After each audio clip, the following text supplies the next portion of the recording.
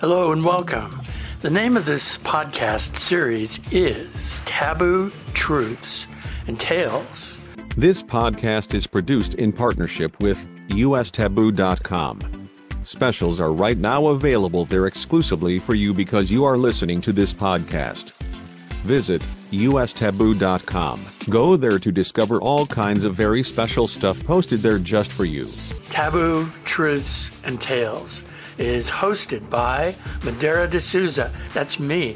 Some of you may know me by my nickname as Woody. Whatever you want to call me, I welcome you here to this podcast. Hello, I'm your narrator, Sam Glass from BlackBearVoice.com in Las Vegas. In this episode, Fear Not the Reaper, you will hear Woody, the creator and host of this podcast series, and a candid conversation with an employee who works within the Las Vegas death industry. And now here we go with this episode, Fear Not the Reaper. My guest today is Megan Sweeney in Las Vegas. I am in Las Vegas. She is in Las Vegas. Megan. Hello. How are you doing?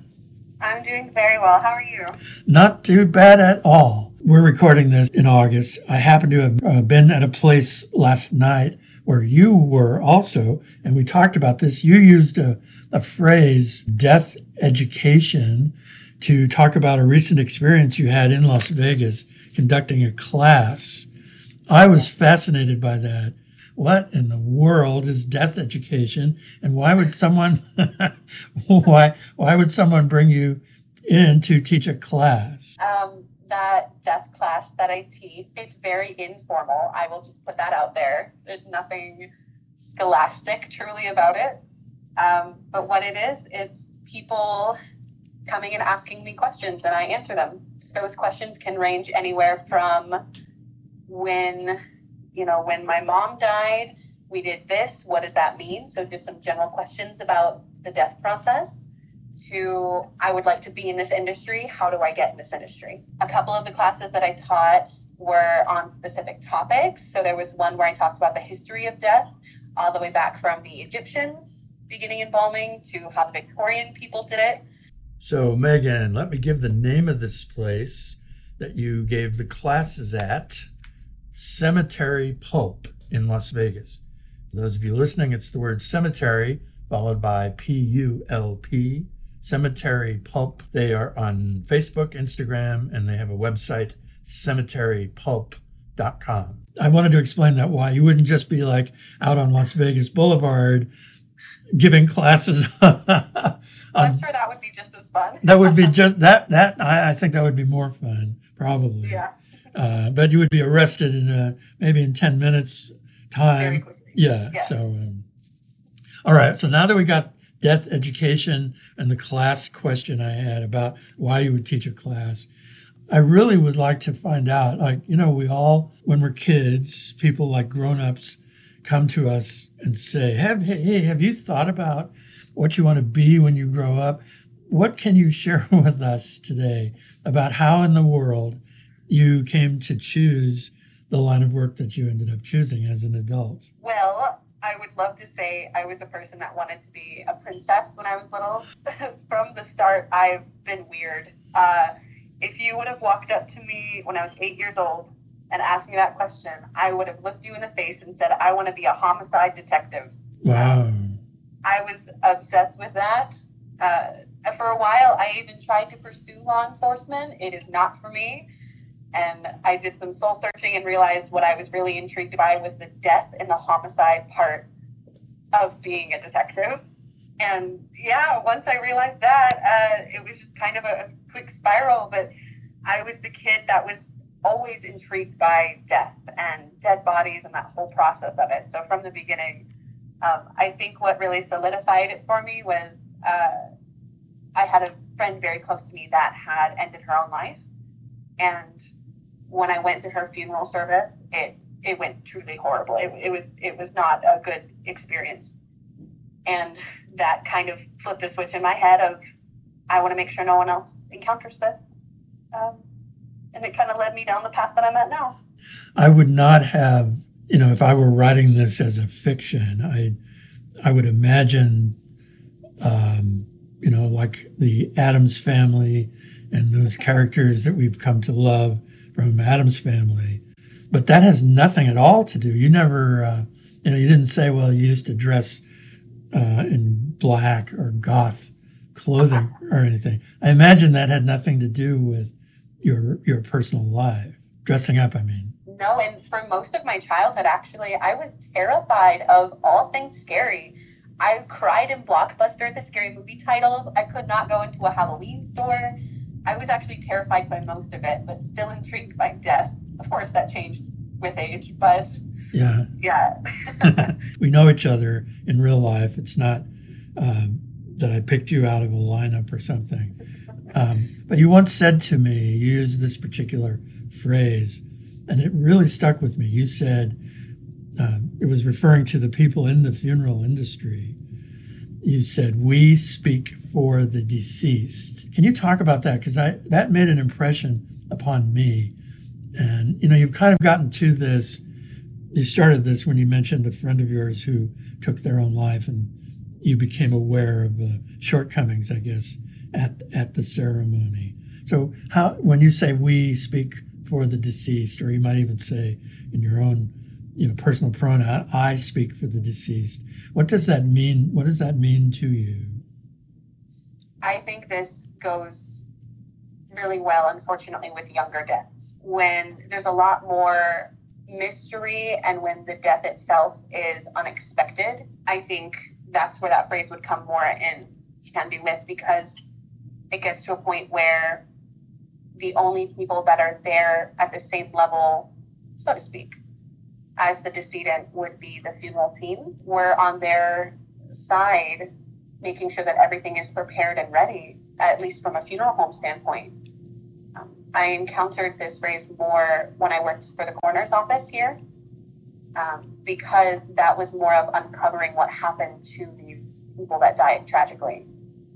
There were often times that young people would pass due to an accident, or they would be found somewhere, and it was our job at the coroner's office to find out what happened and to speak and to tell their story of how they came into our care and what happened to them to die so tragically. When you say young, I'm thinking people that are around your age who are not yet even 30.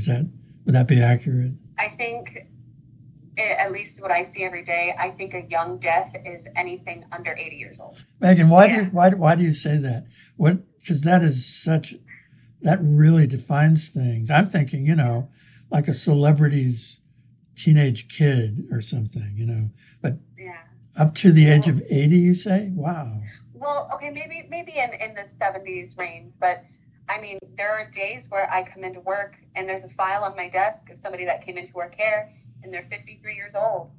And everybody, I cannot tell you one person that's with me in the office that sees that and thinks too young. Yeah. So that's what I mean by a younger death. I think a good decade to pass away and is in your 90s. You've seen it all. You've done it all. But I think sometimes I still see like today there was a 38-year-old that passed away, and that is too young. That is way too young.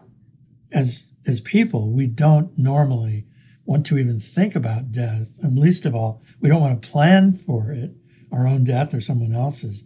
So it would make sense that when people arrive at that day in the funeral, the location where the ceremony is being held, they're completely blindsided because they didn't think about it. Does that figure into not planning? Is that a significant problem, or is it that grief just takes over no matter what kind of planning you may have done? Yes, grief does not care how much thought you put into this time. A lot of people have told me, the rock of the family, they were on hospice. We knew this was coming. I didn't think I would react like this. But the truth is, you never know how you're going to react until that time comes. I've spoken with people who seemed completely fine and unfazed. And there was one family I spoke to today that asked for the weekend before they even heard my name again. They needed days before they could even fathom thinking about taking those next steps with me. Yeah. And when you say those next steps, you mean they come in from the very recent experience of having someone pass, and then they have to arrange for, what is it they are arranging for? I understand, I've heard of cremation, and then the burial, picking a place to be buried or a method and so forth.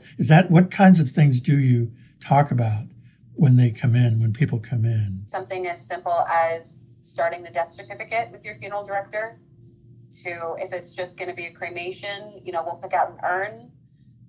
If it's going to be full funeral services, then we will go through everything of picking a casket, discussing clothing and makeup, discussing flower arrangements, music to be played, whether you would like a clergy member, like a priest or a rabbi present. It's going through every single detail of the funeral. Prayer cards, if you want different colored linens for catering afterwards, what food you want for that catering. It is a lot, and it's very, very overwhelming. And grief oftentimes gives people memory issues, short-term memory. I've had full conversations with people, and then the next day they can't recall me at all. And, we just start from the beginning. You help people through that, those kinds of things? There's not too much we can do, of course, from our point of view. But, we do remind families all the time, in very simple, small ways. It's, asking if, when I make the first initial call to a person after they've lost somebody, it's when their loved one is in our care now, and I'm calling them to answer any questions, to set that arrangement appointment. I can usually tell right then and there if they're going to be strong enough to come to the meeting by themselves.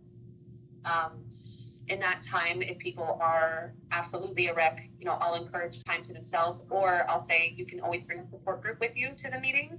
Our room can seat 5 or 6 people, so bring family and friends to help you through this.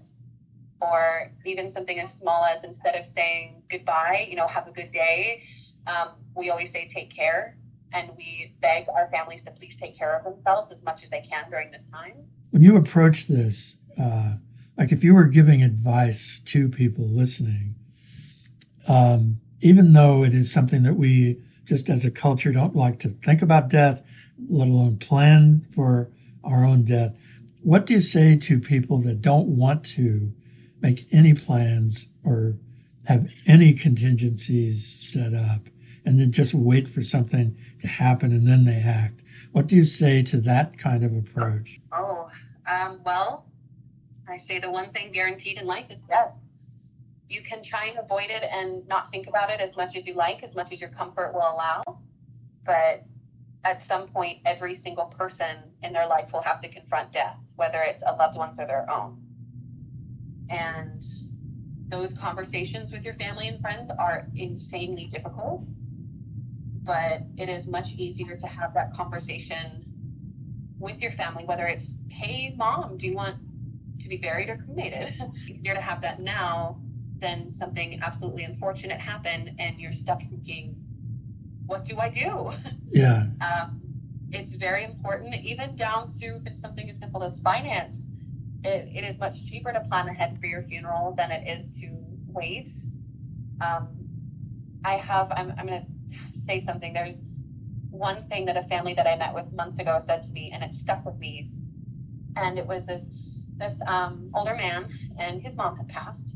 And when I had asked him to bring certain documents into our meeting, Social Security card, IDs, marriage certificate, things like that, he said, yep, I've got it all here in the binder. And then he laughed and he said, oh, I should reference the binder is something that Mom had made years prior, just putting together all of our information, their plans, their cemetery details. And he started to cry and he said, even in death, my mom is still taking care of me and making sure I'm all set up and prepared. Yeah, wow. So what happens, and I'm certainly curious about this just because I'm a curious person, but I would say this probably happens more than people planning down to every detail as far as what happens after death. What happens if they don't plan? What are the things that go wrong? I mean, we can limit it to just Las Vegas or just Nevada, if you will. But what happens if a person is in denial or whatever, and they just don't make any plans? What happens to that in that kind of a situation? Then, to put it simply, it all falls on the next of kin. Whoever is left of your family or the executor of your will, if you have a will, they would be the ones to make all of those choices. Now, the problem with that comes to, one, sometimes people aren't financially prepared. So then, the state social services will take over and handle the process. Or let's say the next of kin are your children. Every single child has equal say. So if you have 6 kids and half of them say burial, we want dad buried, and the other half say no, dad wanted to be cremated, now we're at a complete standstill. We can't do anything until they either completely come to an agreement, all of them, or one of them gets a court order saying no, proceed with burial. So I have had situations where then the family that's left over cannot make a decision, and then we're stuck for weeks, if not months. Wow. Well, what happens in those situations where, depending on the faith of the person who has passed? I know that I was raised Roman Catholic, but I know that in other faiths, there's a limit to how long you're supposed to go before the final whatever in various, how does that work? If someone has to be, if there's a deadline of, I don't know, I'm making this up, 48 hours, and then you don't have consensus in the survivors, what happens then? Well, I have been in that situation. There are a couple religions off the top of my head, like Orthodox Jewish people or people of the Muslim faith. A lot of times there's a 72-hour time frame of when they would like you to be buried. Now, that poses its own stressful process because, between you and me and everyone listening, the permit that lets us do what we need to do, bury or cremate, can take about 5 to 7 days. So it's already a crunch if there is, a time frame. But if family is undecisive and they're still working with the time frame, we just have to put it as simply as possible as if you want them buried within 2 days, you need to make up your mind. Yeah. Or if you're going to let your pride come in between what, you would like to be done with your loved one, then we're going to wait. Those time frames, we try and follow them as closely as we can, but we have to follow the law first and foremost. Yeah, no, that makes sense. Yeah. Yeah. This leads me to ask you, what do you do to cope yourself? You're a living, breathing human being, and you have emotions, as we all do. How do you manage your own emotions when you work in an industry that is dealing with, you encounter people every day who are suffering and sad or grieving and that kind of thing. What do you do for your own emotional well-being? Well, I have a lot of friends that are also in the industry. So a lot of times we will just kind of vomit our emotions onto each other. A lot of times it's just kind of recuperating. We have this thing in the industry called compassion fatigue. And essentially that is just all day give. And there's a phrase sometimes that I'll use, and it's, you can't pour from an empty cup. And working in this industry, all you do is pour into other people. And it's really hard to refill your own cup. But sometimes what helps me is having a really heart-to-heart moment with one of the families that I'm helping, whether they give me a huge hug and they thank me for everything. That does so much more than people realize. Thanking your funeral professional, it is rare that it happens, and when it is such a wonderful thing. We have a therapy dog actually at my funeral home. His name is Snickers, and he's a very good boy, and he's there for the families that we serve and for my colleagues. I will oftentimes spend my lunch breaks sitting on the ground playing with him, and it does kind of recharge me. Yeah, well, that's nice. Now, you mentioned knowing people, having friends who are colleagues in the profession here in Las Vegas. How do you get together just because like you go to a restaurant or you go to a movie or a concert, or do you have get-togethers for the profession specifically? We don't, which stinks because I think that would be really cool. But I'd say the closest it would be like maybe a professional funeral conference that comes to town.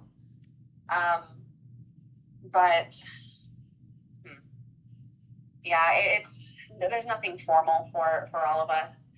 I mean, there's symposiums and expos and things, but I think a lot of the times a lot of the funeral homes, despite being, head-to-head companies and things like that, we all have a sense of we're on the same team. Yeah. So when we do encounter each other, we have that moment of relation there and connection and friendship, and then we just go on our ways. Yeah. Well, so I asked you about the emotional aspect. What about just day-to-day living? How do you, like if you tell someone that what you do for a living, is that, how does that impact upon people's reaction to you? Because when, I think about, I would say, I don't see you dressed all in black or all in white when I've seen you out in the world. But does what you do for a living affect your living? Well, okay. I love talking about my job, and I love talking about what I do. I have a couple shirts that I will wear when I want people to have that conversation and ask me, hey, do you work at a funeral home? And I will happily go on a rant about that. Even, for instance, when we met, I openly said to the entire room that I work at a funeral home, and it's very fun. But there are some times where compassion fatigue is weighing on me heavily that day, or maybe I just had a bad day, where I will tell people if they ask what I do that I'm a teacher. I will lie to their face. But simply because there's usually one of three reactions when I say I'm a licensed funeral arranger, I work at a funeral home. Most people will say, oh, thank you so much for what you do. Someone has to do it. That's a big one. Or you'll hear, oh, that's really cool. Like, how'd you get into that? I want to do that. I love the show 6 Feet Under.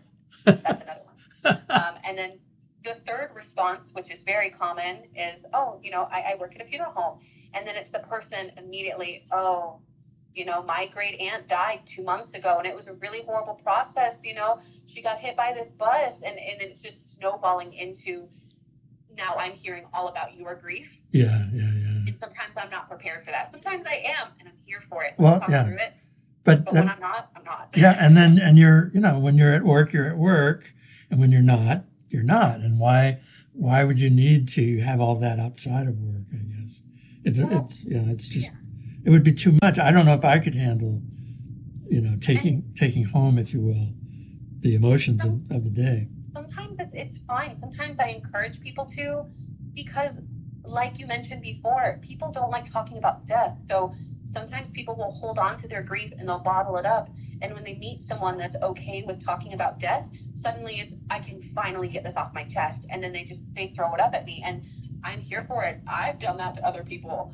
But there are times where I say I'm a teacher and I'm not ready to talk about that. Right. And then if they ask, what do you teach? You just say, I teach mathematics. Yeah, it's English. I am a professional English teacher is what I tell people.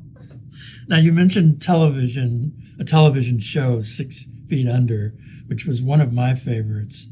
I guess it was, 15 years ago maybe, or more. Yeah. What do you think about when you see the showbiz or Hollywood depictions in television or movies, when you see those depictions fictional about your industry? How do you respond to those? It's very easy to tell who's done the research and who hasn't. There are some shows like 6 Feet Under that I'm very grateful for, because that does take a lot of the scariness away from the funeral industry. There are people that expect us to all dress like Grim Reapers or act like Wednesday Addams, and then they watch these shows and they realize, okay, they're just people just doing a job. It's not as scary as it seems. But there are some shows where I see it and I'm like, you've never stepped into a funeral home. You've never been around a dead body. What are you doing? Yeah. One show that I think actually nailed it on the head was a show called The Haunting of Hill House. on Netflix. One of the family members owns her own funeral home. So it's a little different because it's like her family owned one, and funeral homes kind of vary by state. But just her process of talking with families and the arrangement process, it shows part of it. It shows a funeral that she holds herself, and I think they did it perfectly. Yeah, I'll have to watch that. Yeah, it's good. And I'm very biased when I say this. Some of the funniest people I've ever met have been death professionals. There's definitely a side to, you need dark humor and you need humor to get through. To see what we see every single day, you have to be able to still laugh. And it is very, very dark humor. And of course, we're never laughing at the decedents itself. But I think a comedy with that, the juxtaposition of death and humor, it's so wrong, but it's so right. Yeah. It gives you some air to breathe, yeah. Pun intended, when it comes to the death subject, to be able to laugh about it. Well, and that fills in some detail to what I was thinking of, in the sense of telling stories with a comedic point of view, like 6 Feet Under always did. And if I recall correctly, they always had a rather gruesome death at the beginning of every episode. Yeah. And after a while, you began to sort of, I've been watching for a month and I've seen 4 episodes. That means I've seen 4 deaths, and I think maybe you become more, you become more accepting that death is just a normal thing. The only people that think about death, of course, are the living. And there are some people that dedicate, if not waste, a lot of their life worrying about death. They're worrying about it so much before death even comes.